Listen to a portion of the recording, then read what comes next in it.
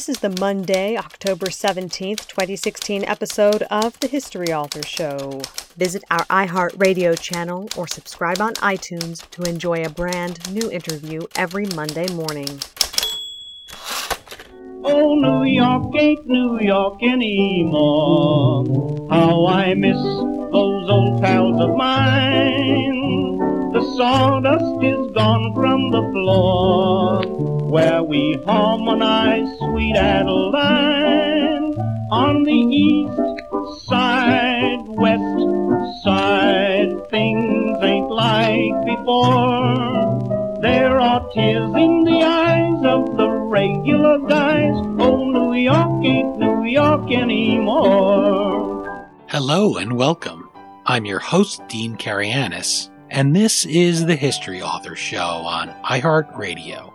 This week, our time machine travels back to 1965, where we'll meet Jonathan Daniels, a white seminary student who answered Reverend Martin Luther King Jr.'s call to help with voter registration in Selma, Alabama.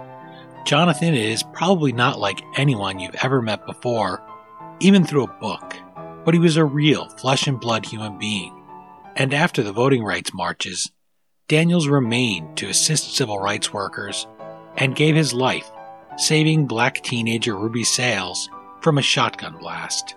Rich Wallace and Sandra Neal Wallace, like Jonathan Daniels, live in New Hampshire, where they discovered this local hero's sacrifice through his letters, papers, taped interviews, and stunning photographs, as well as many of his personal doodles. Many of these sources have never been shared before with the public. The result is the book, Blood Brother, Jonathan Daniels and His Sacrifice for Civil Rights. You've seen Sandra Neal Wallace's work as a news anchor and ESPN sportscaster. Of particular interest to me as a hockey fan, Sandra was the first woman to host an NHL show on network television. Her husband, Rich Wallace, has written over 36 novels for children and teens, and he co-wrote titles with Sandra, such as Babe Conquers the World. The Young Adult Library Services Association named his novel Wrestling Sturbridge one of the 100 best of the best for the 21st century. You can visit our guests at sandranealwallace.com and richwallacebooks.com. That last name is Wallace, and Sandra Neal Wallace is Neil. And while you're online, catch the YouTube trailer for Blood Brother, navigate to their Facebook pages, and follow them on Twitter at Sandra N. Wallace and R. Wallace Books. Okay, now that we know a little bit about today's authors, let's join them and meet Blood Brother, Jonathan Daniels. I'm joined on the line by husband and wife writing team Rich Wallace and Sandra Neal Wallace. They're the co-authors of Blood Brother, Jonathan Daniels and His Sacrifice for Civil Rights. Thank you for making time to talk with the History Author Show. Oh, it's our pleasure, Dean. Thanks. We're glad to be here. Rich, you hail from New Jersey, near where I grew up. And Sandra, you were born and raised in Ontario, Canada. My wife's from Canada, by the way. So here you find yourselves in New Hampshire. So I have some idea of the difference here. It's a few years ago you start hearing about this man, Jonathan Daniels. Describe the progression from this just being maybe a little known local story that you shared as husband and wife talking about, hey, I heard about this guy, through to one where you kind of put on your hats as journalists and then ultimately put on that ultimate hat of authors. Yeah, well, we moved to Keene, New Hampshire about 7 years ago after our kids were launched. And yeah, we started hearing that name, Jonathan Daniels, around town. There's a school named after him. And we, very quickly learned that Jonathan was someone who had traveled south in 1965 after Bloody Sunday in Selma, Alabama. He was a seminary student to join the voting rights marches at Martin Luther King Jr.'s call. And we also knew that he had died, a few months later, stepping in front of a teenage colleague who was also doing the same type of work. So we knew how he died. We didn't know how he lived. Dean, it was interesting. We also discovered that Jonathan was an amateur photographer, and we were able to have photos developed from his camera after he was killed. The camera was actually in his getaway car. And we knew that we had to locate the protesters in those photos. They were unidentified. And that's really when the investigative journalism kicked in, and we ourselves ended up going south many times, contacting alumni from schools, from Brown Chapel, which was the official or unofficial, if you will, headquarters of the civil rights movement in 1965. And we were able to locate 12 of the Black American protesters who were teenagers at the time who protested with Jonathan. They'd never been interviewed about Jonathan before, and we were really able to get a stronger timeline of his life. And 50 years ago. So imagine those stories, those first-person accounts being lost. It's something that scares me as somebody who loves history, to get these things down and get them into Blood Brother, to have this book that not only has the pictures you were talking about. I mentioned when we started that it delayed me even starting the book. I opened it and I just lingered over that first picture. And that's something that it's lost if you don't come upon his name. So it's not enough just to have a local story. Sometimes it really does need a bigger audience. And it seems like it really called to you both, for you both to agree this is a story you wanted to tell. Yeah, it's far more than just a local story. This is really a national hero of the civil rights era. And it surprised us that very few people knew Jonathan's story. It kind of got eclipsed by other events that occurred in the summer of 1965. Yeah, it was interesting when Jonathan died exactly 2 weeks after the passing of the Voting Rights Act. And while he was in jail, and we can talk about that a little later on in the show, Watts erupted. So the focus essentially was immediately off Selma, Alabama. People had thought in America, in the most part, that now that Black Americans could vote, everything was okay. And of course it wasn't. And then their focus shifted to Los Angeles. It seems as if he also didn't fit an easy narrative to write a story about. At the time, you wouldn't have had all this background that you were able to put together. He's unique, and also a story that made a lot of people uncomfortable, a lot of white Americans uncomfortable, and he's not welcomed with open arms either by the African Americans that are there. They're distrusting of him. And then he has the clerical collar, which is another strike against him. The thing with somebody like this is when they're murdered, you don't want to let that gun flash, in this case a shotgun blast, define the life that came before it. I think that would be easy to do. There's a school named after this man. He was shot in the civil rights movement, and you would kind of move on. We're all busy. The historical plaque can only show so much. But you paint this full picture of him, and Jonathan Daniels is somebody that I would like to meet, and I would encourage anybody to read Blood Brother to meet him. You don't start with the martyr, so let's not do it today. Mm-hmm. Tell us, it's the 1960s in New England. You're taking us maybe to a drive-in theater to meet this friend of yours, Jonathan Daniels. You've lived in his head now for a while. So how would you describe him to somebody who's meeting him for the first time when he's a teenager? Well, Dean, Jonathan was a brilliant and intense scholar, even as a teenager and then heading into VMI.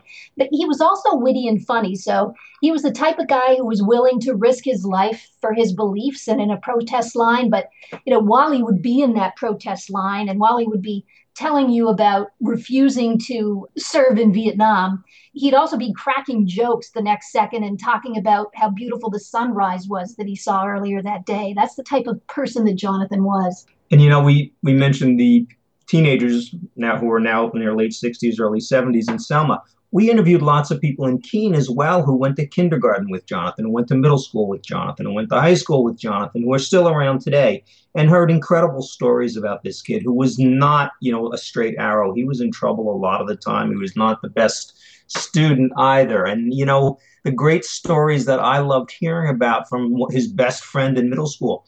Jonathan at night would go out and he'd make his way into old schools or churches, and he would climb up into the clock towers and the steeples and just sit up there smoking a cigarette, looking down over the city and really pondering, figuring out who he was. He was very introspective. He really stuck in people's minds for 50 years. Think about that. I don't know how much people remember from kindergarten or middle school or even high school. sometimes you look back and it's sort of a blur. You realize that this face of a bully or even the face of a good friend has just been obscured, the name and the information on them, and all you remember maybe is the face.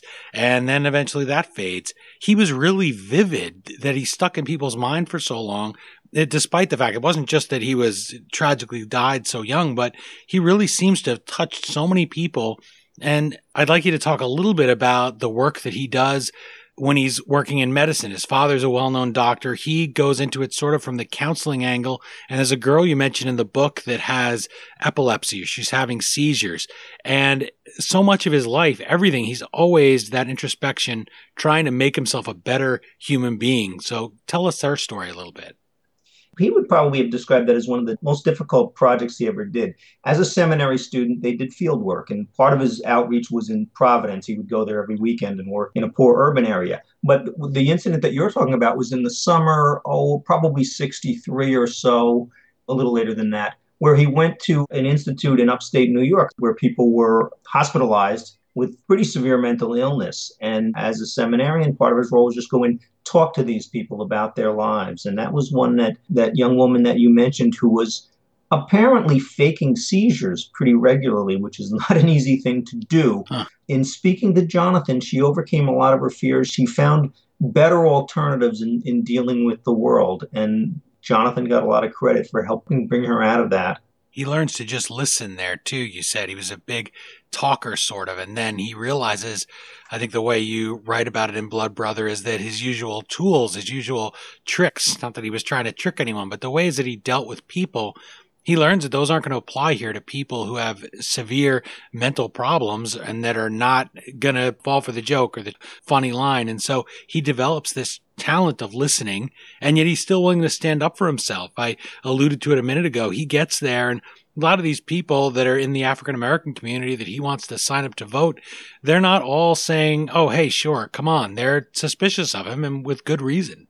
Yeah. I mean, he was never a manipulator, but he was someone who learned from his own mistakes, from his own failings, was constantly analyzing himself, how he could do things in a better way, and not in a better way that he would necessarily gain from, but that he could help others with. It really was so good.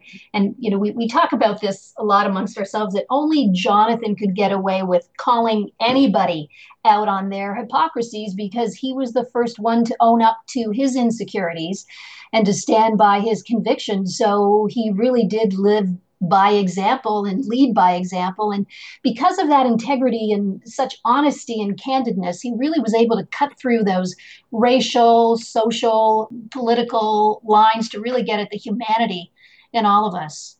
This is how he won over Stokely Carmichael. Probably the biggest resistance to Jonathan joining the civil rights movement, SNCC in particular, in Lowndes County, which was considered the most dangerous county in America at the time, was that he needed to overcome the huge resistance from Stokely Carmichael, who was the supervisor on the ground for SNCC in Lowndes County at the time. And Stokely didn't want Jonathan there at all, in part because Jonathan was white. Well, entirely because Jonathan was white, but for two reasons. One, because he knew that Jonathan would be an immediate target because he would stand out. But also there was definitely some racism on Stokely's part as well. And Jonathan needed to convince him that he was as committed as Stokely was, despite the color of his skin. And he actually said to Stokely's face, listen, you're being a racist. And Stokely soon after permitted him to become the first white civil rights worker to get involved in the voting rights campaign in Lowndes County, Alabama. And Stokely soon said, you know, I have met so many civil rights workers who are white, and there's only one that I like very, very much, and that was Jonathan Daniels. Lowndes County, so people get an idea of the setting here, there hasn't been a single African-American vote cast at this time that he gets there in 1965, not one in the 20th century. So imagine the obstacles. Talk about some of the obstacles here that they're facing just to register for this most basic right, and then what Jonathan's up against when he goes there and is trying to help them fill out the forms and get the ballot. Well, 80% of the residents of Lowndes County were black, mostly sharecroppers. And as you said, none had ever cast a vote in the 20th century. And so they were used to intimidation, and they had great reservations about doing anything that might cause them to find a cross burning on their lawn or worse. And so to get people to register to vote was a matter of they were risking their lives, not just Jonathan and Stokely and Ruby Sales. They weren't the only ones risking their lives trying to get people to register, but the people who were going to register were also taking a risk. And, Jonathan, again, in that case, led by example. Here was a white civil rights worker who was a target for segregationists who were part of the White Citizens Council and were night riders. He refused to be intimidated. He wore his seminarian collar during the day, knocking door to door in broad daylight from farm to farm. And the farmers realized that his life was just as much in danger as their lives were, and strength in numbers. And by the time Jonathan was jailed in the middle of August, the number went from 0 to 1,000 registered African American voters. And that's also not only because of the groundwork that SNCC, the Student Nonviolent Coordinating Committee, did along with Jonathan, but that they were always getting the corruption that was happening with racial segregation for African Americans in the spotlight, in the news, on television. So it was gaining traction nationally and also with the federal government. So by the time Jonathan was fully ensconced in the voting rights campaign in Lowndes, the federal government had threatened Lowndes County that if they didn't start registering African Americans, that the federal government would come and do it for them. And that's eventually actually what happened after the Voting Rights Act passed. And Rich, you mentioned a name there, Ruby Sales, civil rights worker. She's underage at this point. She's 17, and she lives in fear of being caught. Well, when she's in prison, she's lying about her age because she can get in a lot of trouble. Her parents can be fined and imprisoned, I guess, and she could be sent to reform school because she's considered delinquent for participating in this. There's a million ways here to step out of line in the strictly segregated Jim Crow South in this era. She's alive today because of Jonathan Daniels' sacrifice. He takes a shotgun blast meant for her, literally. She can hardly speak about this at the time. I mean, that's shocking. You're covered in the blood of somebody who's a friend. It's just given their life for you.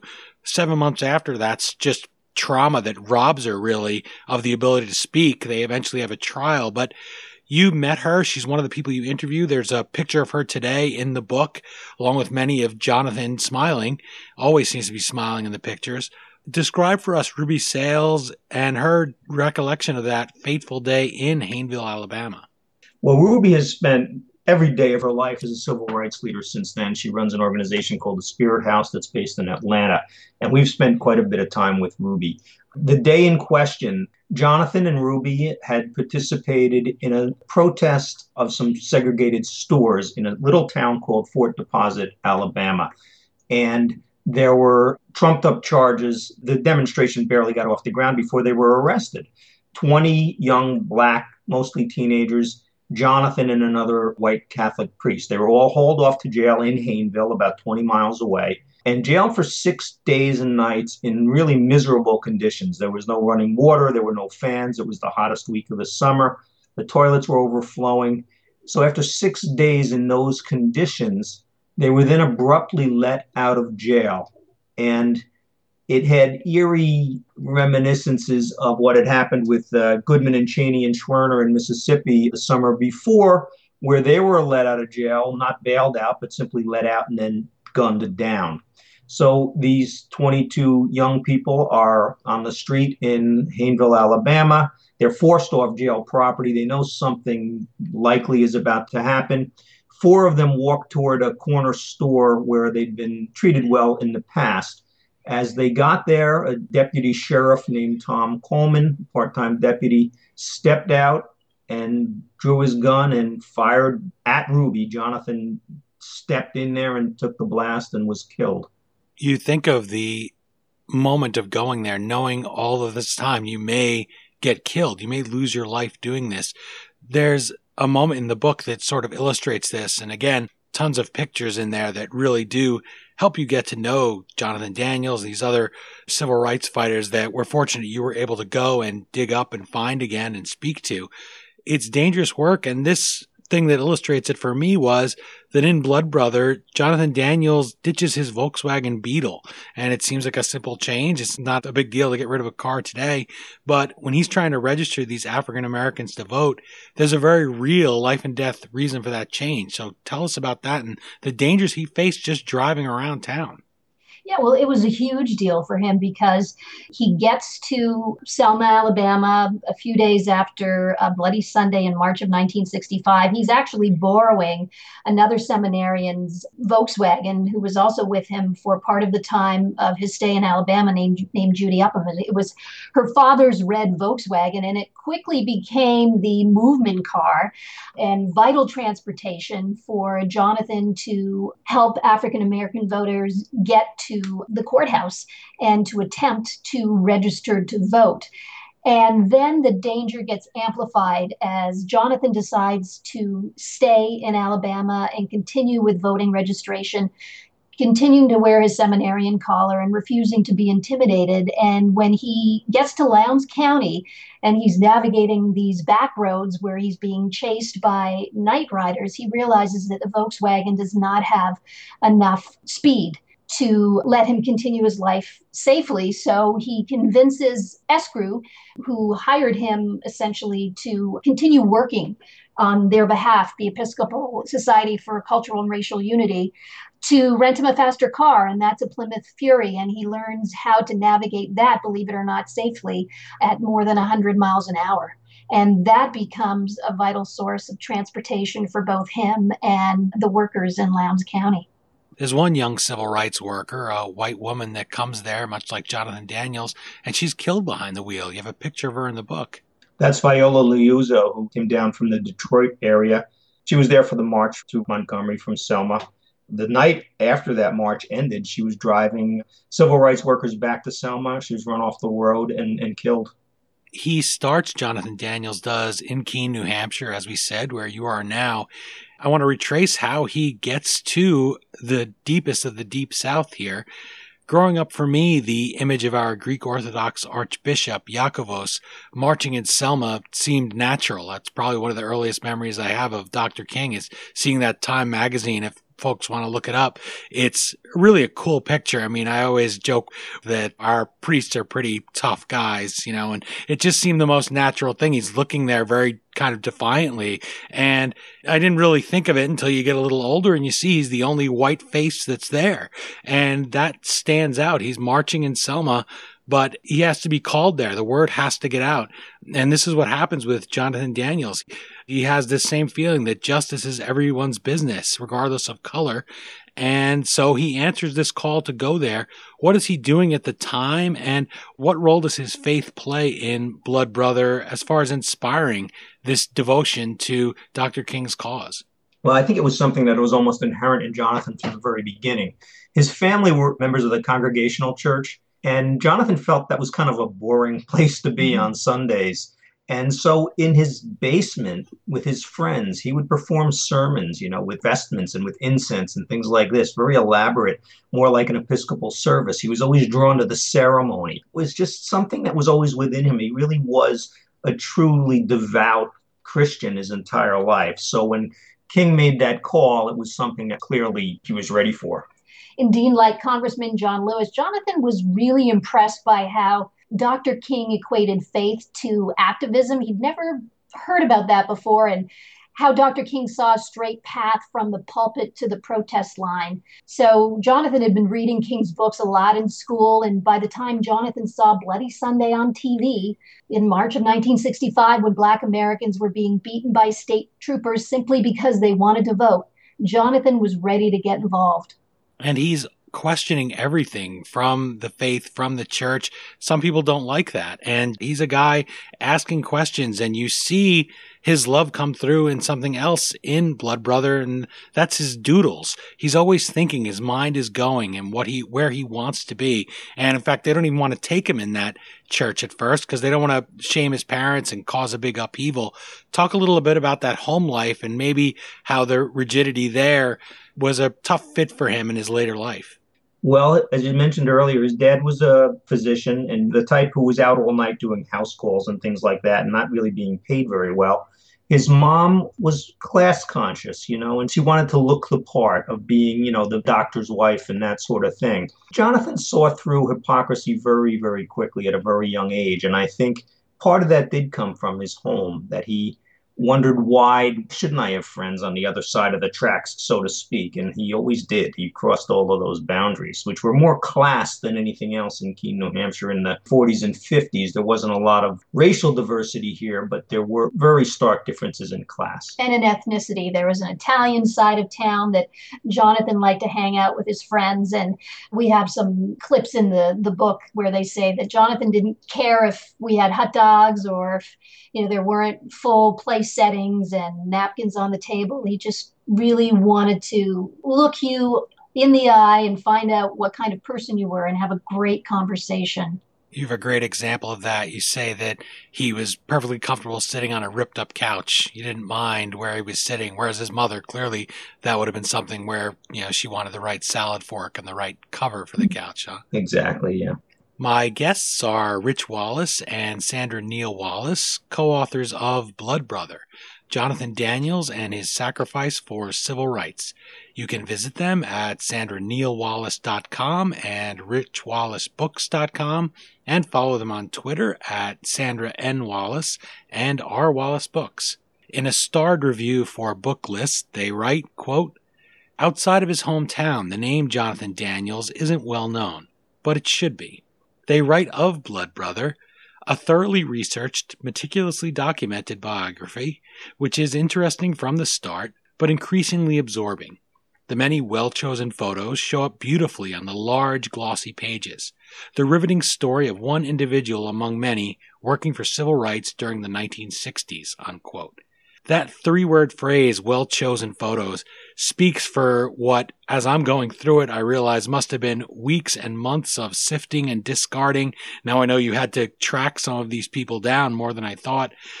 I don't want to ask you about the fight on the air because you are husband and wife, but I can imagine picking photos with my own wife and looking through something, what we want to keep, what we want to get rid of. And this is also professional. So were there photographs you disagreed about, and how did you resolve those disputes? Well, that's really interesting. Well, first of all, Dean, it took 6 months of sweat and intense research, plus hundreds of phone calls to gather all the images that we did. Rich, are there about 130 I think of them? At least, yeah. And most of them had never been published before, but surprisingly, we did agree on most of them.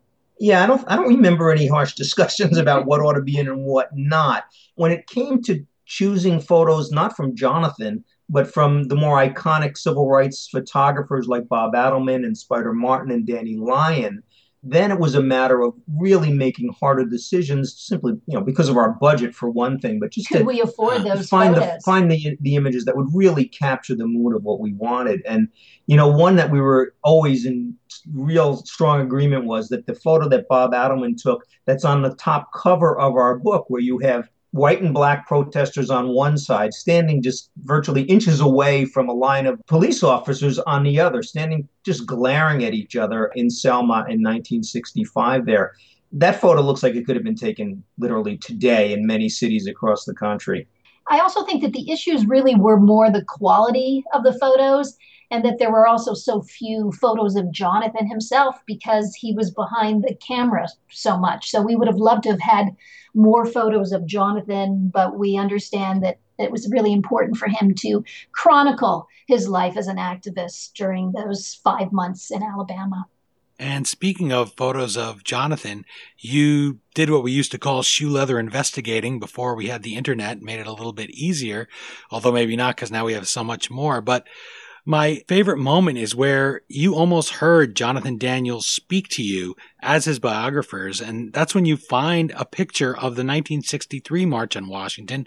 Describe that discovery because it's incredible. Well, we were aware of the photo. It had appeared in the Keene Sentinel newspaper here about 2.5 years ago and caused a lot of controversy because it shows Jonathan at the March on Washington in 1963, where King gave his I Have a Dream speech.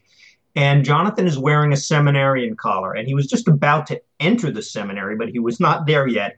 And he certainly would not have had permission to do such a thing. And he might have actually been barred from being in the seminary for wearing that collar. So on one side, there were people saying that can't possibly be Jonathan. He would never do anything like that.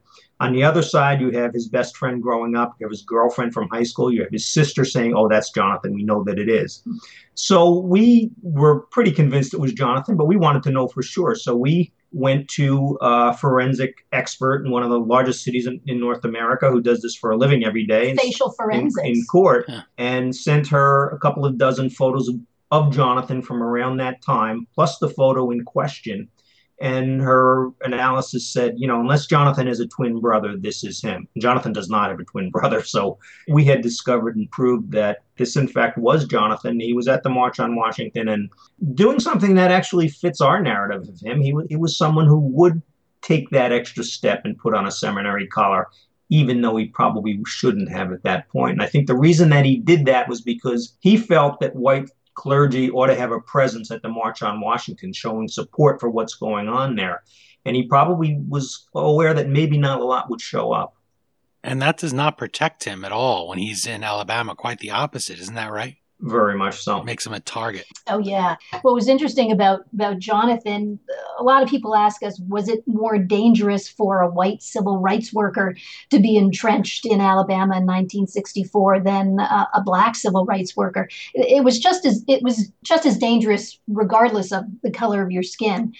But I think maybe particularly on Sundays, it was even more dangerous for Jonathan because here he was, this white activist, wearing the seminarian collar Monday through Saturday in front of the protest line, and then going to the Episcopal Church on Sunday, which was segregated, integrating that with his black friends, and basically going against the way of life and what the segregationists who were sitting a few pews away from him stood for. So he absolutely threatened their way of life 7 days a week. Rich, you mentioned that the photo on the top cover could have been taken today, and we see a lot still of unrest and people that have not yet lived to see Dr. King's dream fulfilled. Yet there's a line in the book where you say the protesters were singing. And of course, we know what Dr. King's vision of nonviolence was.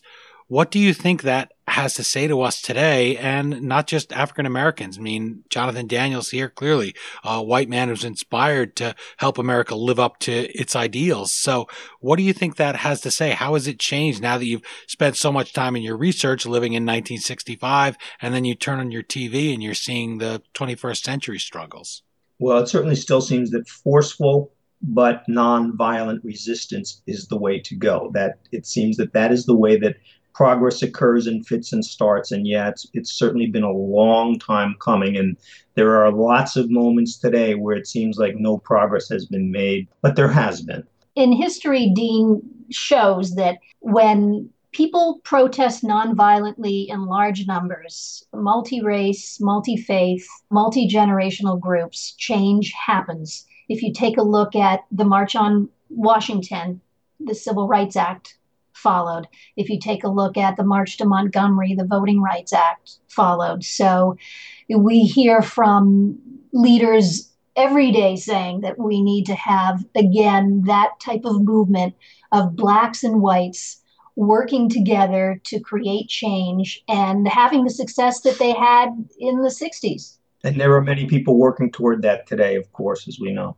You know, with those pictures, it's really interesting. Some of the photo selections, we really wanted to show what racism looked like on a daily basis. And that was Dr. King watching LBJ's speech to Congress at a friend's home because hotels were segregated. You know, that was Jonathan sleeping in the streets of a protest line or at Brown Chapel because he wasn't accepted in the white community. And that was 8 and 9-year-old girls in gingham dresses being arrested and forced to kneel on the sidewalk in front of their houses because they were protesting for their parents' right to vote. So those images of what racism was back then, I think really will be surprising to people when they look at the book. Did it bother anybody that you focused on him because you're illuminating a white civil rights worker over so many African Americans, or did everybody recognize him as one of their own? Well, I think most people do recognize him as one of their own and see beyond the color. We've had tremendous support from the African American community. Yeah, the NAACP, President Cornell William Brooks has endorsed the book. who also went to seminary school in the same place as Jonathan, and told us that he was very inspired by Jonathan. There are professors throughout the country who are citing Jonathan's life as an example of whites and blacks working together. Ruby Sales, again, somebody that we've been in close contact with, especially in the past few weeks, has endorsed the book very strongly as showing what it really was like, and that the example of Jonathan working with her and others is a model for the way that we could still be getting along today. In preparation for this interview, I sent off an article headlined "The Rise of Civil Rights Tourism in America's Deep South." What is the legacy on the ground today of civil rights workers like Jonathan Daniels, like Ruby Sales? Because a lot of times people want to erase those, and it's painful. It's not easy to do, but history moves on and people can forget it. But what is this idea that people can go and walk these halls and these grounds and see it? What's there for people to visit and experience it? Jonathan is now in the Washington National Cathedral, a likeness of him right next to Rosa Parks on the Human Rights Porch, which is very moving. And a lot of people can reflect on him and his image there beside Rosa Parks. But I think on the ground, which I'm excited about, is in Providence, Rhode Island, where Jonathan started his field work. There's now a Jonathan Daniels House. And every year, 4 to 5 students relocate to Providence, and they dedicate 12 months of their lives, either counseling as spiritual outreach to homeless families and inmates, or tutoring young people deprived of equal opportunity and education.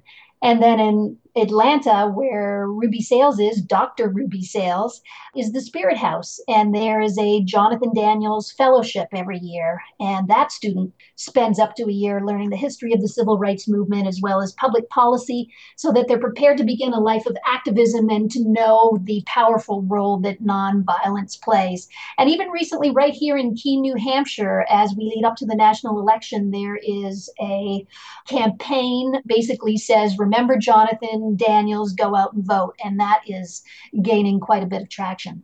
You mentioned his time at Virginia Military Institute, which seems surprising. Again, it plays against, I think, the stereotype people would like to picture for somebody like this, just because it's easier, not even any malice. But he does attend there, and as a sign of a little bit of his rebelliousness, he has a glow-in-the-dark crucifix, which I don't even know where you'd buy one of those. But just tell that little story, because I think that illuminates sort of his impishness.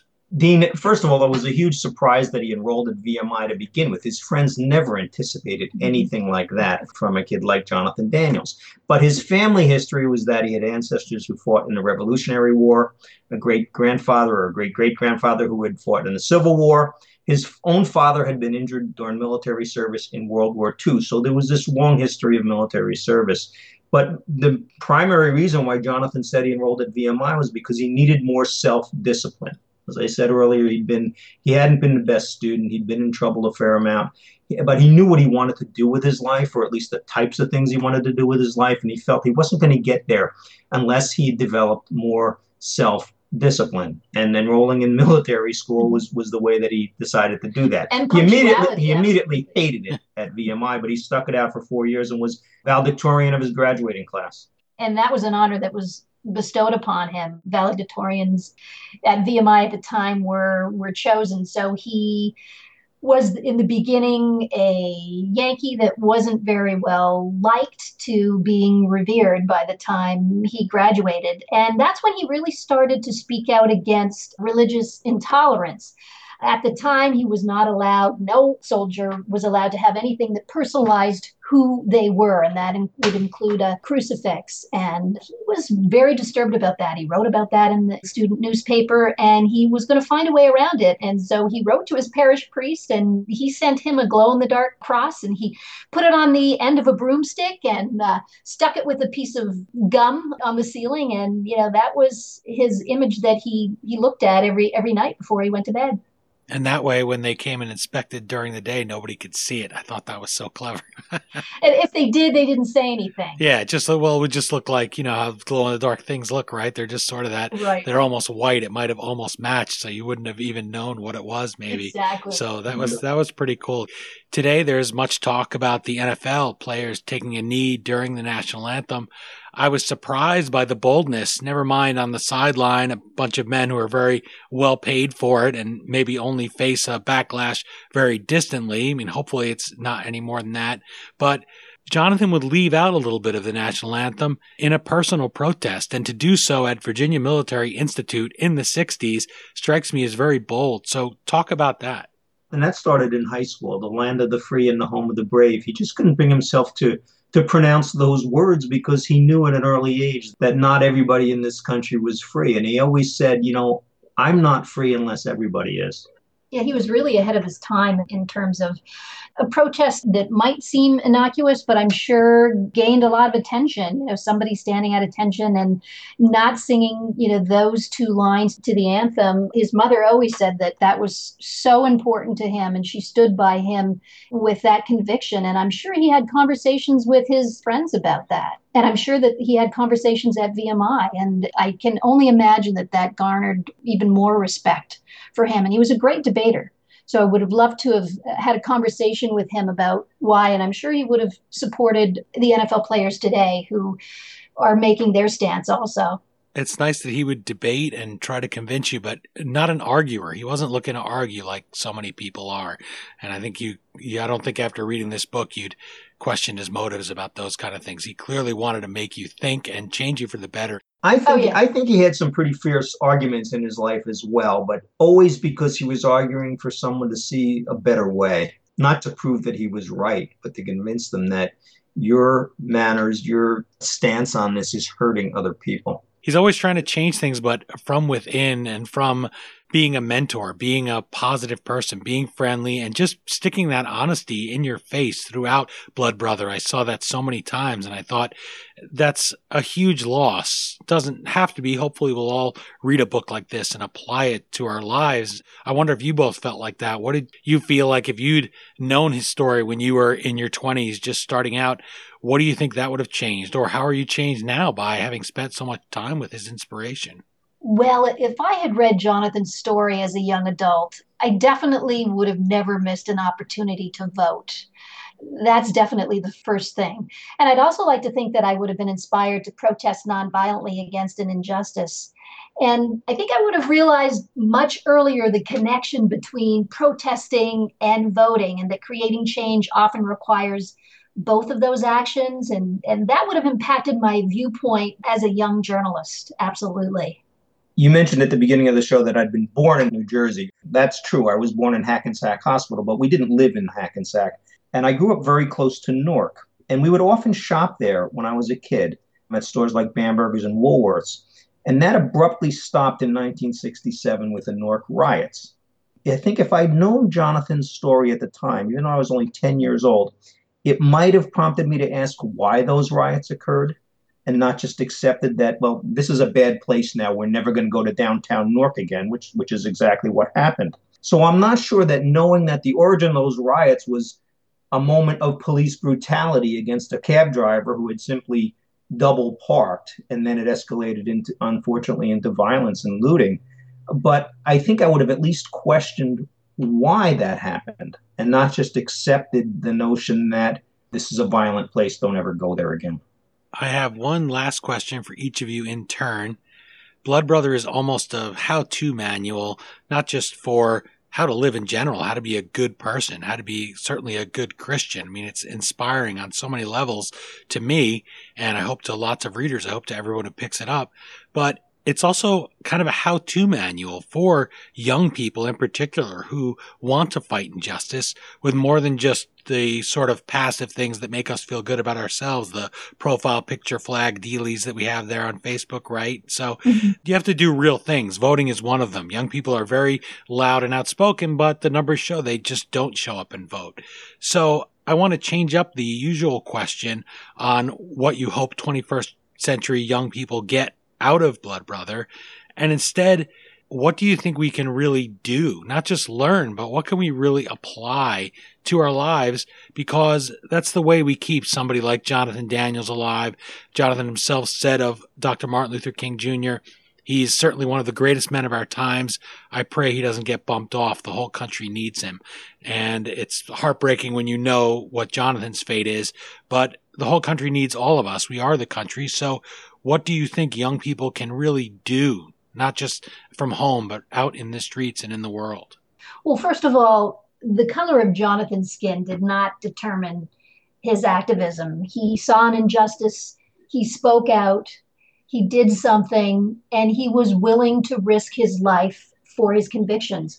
But there's so many actions that we can do to change our daily lives without risking our lives. John Lewis says that Jonathan Daniels got into good trouble. And that's the kind of good trouble that we can all get into. Look around on a daily basis, and an injustice could be in the lunchroom, in a kid being bullied and sitting by themselves having lunch. It could be as simple as that. It could be walking down the street and seeing someone being hassled, maybe because they're homeless or another reason that you could perhaps get involved or say a kind word. So those domino effects can really have an impact on not only your life, but the person's life that you're interacting with. We're in a college town here, and we were walking down the street the other day, and a young man was coming toward us. He had a Black Lives t-shirt on and headphones on, and he was kind of staring into space and walking along, and we just stopped him and said hello. We recognized him from another event we'd been at, and we started talking to him, and he just brightened up and was just so happy. And it was just like just making that little bit of a connection, I think, made a difference in his life that day, and it certainly made a difference in our lives too. Just that simple gesture of saying hello and meeting someone on a face-to-face basis as a human. Much better than just relying on social media, where people are either invisible or we're just talking for the edification of everyone else or just to show off. And I'm not saying I'm better than anybody else. I'm just saying it's what the world has turned us into. We forget to really talk to each other. So Jonathan Daniels certainly had that ability. Again, very inspired by Blood Brother. Rich Wallace and Sandra Neal Wallace, thank you for joining me today, and thank you for sharing this inspirational story of this unknown civil rights hero, unknown no more, local no more. Jonathan Daniels belongs to all of us as Americans. Best of luck with Blood Brother. Thanks, Dean. It's been great talking to you. It has. Thank you for sharing the story.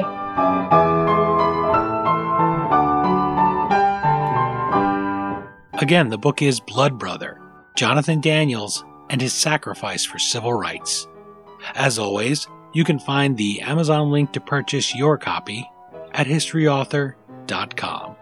And we hope you will click through there or navigate through the banner on our homepage every time you go to Amazon.com. Amazon gives us a small percentage of everything you buy at no additional cost to you, and it's a great way to support us. My thanks to Rich Wallace and Sandra Neal Wallace for joining us and for introducing us to Jonathan Daniels, a local legend we can all claim as Americans. A man only 26 years old who gave his life to help create a more perfect union. I'm better off for having met him through this book, and I'm really proud to be able to share it with you. You can visit today's guests online at sandranealwallace.com and richwallacebooks.com. On Twitter, follow them at Sandra N. Wallace and R. Wallace Books. And while you're on Twitter, why not drop us a follow over at History Dean? Or you can like us at facebook.com/historyauthor. And when you go to our guests' websites, you can find their Facebook pages too. Well, that's it for this installment of the History Author Show. I hope you'll join us for next Monday's all-new interview right here on iHeartRadio. And remember, if you subscribe to us on iTunes, please take a minute to leave us a review. Thanks so much for time traveling with us today. And until our next trip into the past together, have a great week. We still call it Broadway, but what's in a name? Take it from Georgie, it isn't the same. On the east side, west side, things ain't like before. There are tears in the eyes of the regular guys. Oh, New York ain't New York anymore.